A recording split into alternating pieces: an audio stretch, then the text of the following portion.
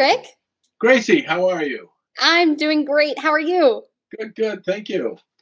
No, thank you. I wanted to tell you how thankful I am that you recommended the gratitude journal to me. Oh, absolutely. Yes. Oh, good. You've got gratitude. So this is a wonderful way to record a reminder for daily gratitude. So it's a journal, and you put in a date and one or two, three things that you're grateful for. And I received this from one of my CEOs after we did a gratitude exercise with the group. And the next meeting, she came in with a stack of those, and she said, "Hey, that was really powerful. This is something I'm doing every day, and you may want to do it yourself." So it's been a great practice, and I'm trying to introduce small, quick exercises where people can share with each other what they're grateful for. And so I've been doing a little bit of homework, Gracie, around what is this whole gratitude thing about? And I'd Yeah. like to share some of what I've learned. Oh, please do. So, gratitude is really about energy shifts. It's about moving your mind from, that kind of that spiraling downward bad day that we all have on occasion, to making a shift and moving your outlook and the day's energy to be positive.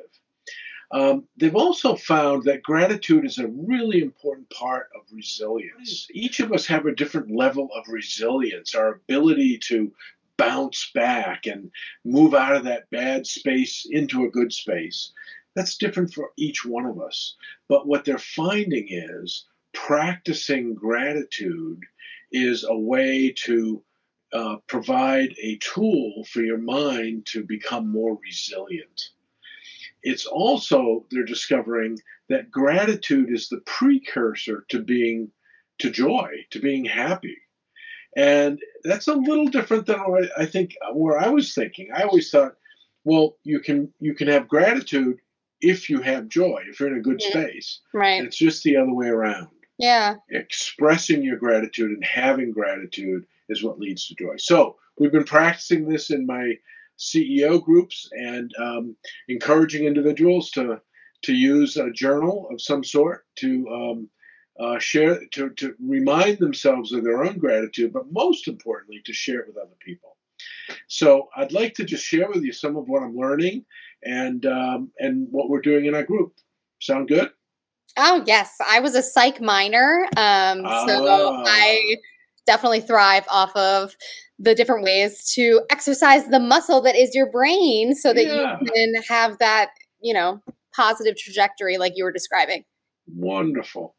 Well, I want to start, Gracie, by expressing my gratitude for you. Oh, We've been working together now for several months, yeah. and I must say I've learned enormously from you, particularly around the world of marketing and social media. I'm an old analog, and so to have someone who can coach me and be patient with me as I'm learning all this stuff about LinkedIn and doing videos and what it's about and how we post that and share that with other people. That's all very new and different. So I want to thank you for that. Oh, you're so welcome, Rick. It's been Yeah, my pleasure. yeah, it's great. So every day I say, I am grateful for Gracie. Oh. And it's very true. It's very genuine. Um, so what's behind this? I'd like to share with you a model that I picked up along the way that describes what happens in our brain when we have gratitude. So this model has four components, and it's really speaking to four different activities that are occurring in the brain, and this comes out of the world of positive psychology, which is a huge and growing area. One is that the neural connections in our brain, there's actually what they call the bliss center. So that lights up when we're feeling good, when we're feeling happy, that the wires and the connections fire up in that part of the brain when we're feeling gratitude towards someone else or something else, gratitude towards a beautiful day or a hike in the woods. The second component is the neurotransmitters increase. Dopamine and serotonin have been demonstrated to be responsible for joy and happiness. Well, how do we get those two neurotransmitters to increase? It is by expressing gratitude and feeling gratitude about what's going on in our lives. So that's the second component. The third component is that increasing our gratitude and increasing those neurotransmitters actually reduces our sense of fear and anxiety. So it's reducing the stress hormone. Again, another very easily measurable chemical, usually in a mouth swab. We can measure the amount of stress hormones that are going on in our lives. And so increasing the one will reduce the other. So it really counterbalances those negative feelings, and that's what helps with our resilience. And then the fourth area that they've discovered is that we actually start restructuring our brain towards positive thinking. And the more we're grateful, the more gratitude we express, the more positive psychology occurs, and the brain starts reshaping. It's no different than when you exercise. When you exercise on a regular basis, after what do they say? Do it 12 times and it becomes routine. That's because your body is adjusting to a new routine. The same thing's going on with our brains in terms of a cognitive restructuring.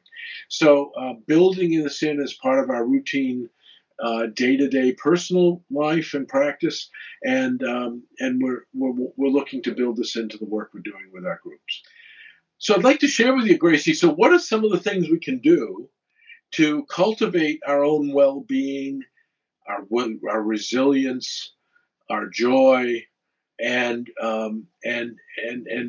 exercise gratitude?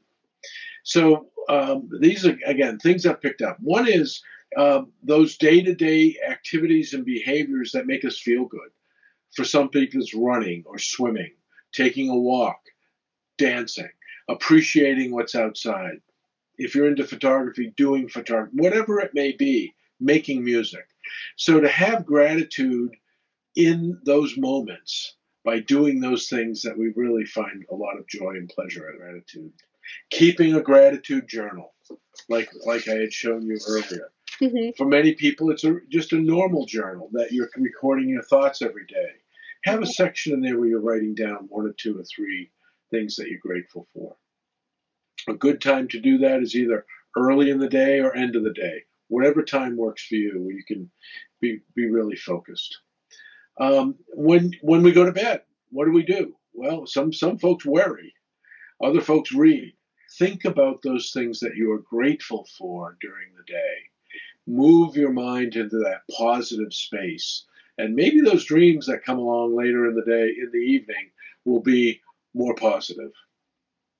Another great one that I picked up at a conference I went to was handwritten notes.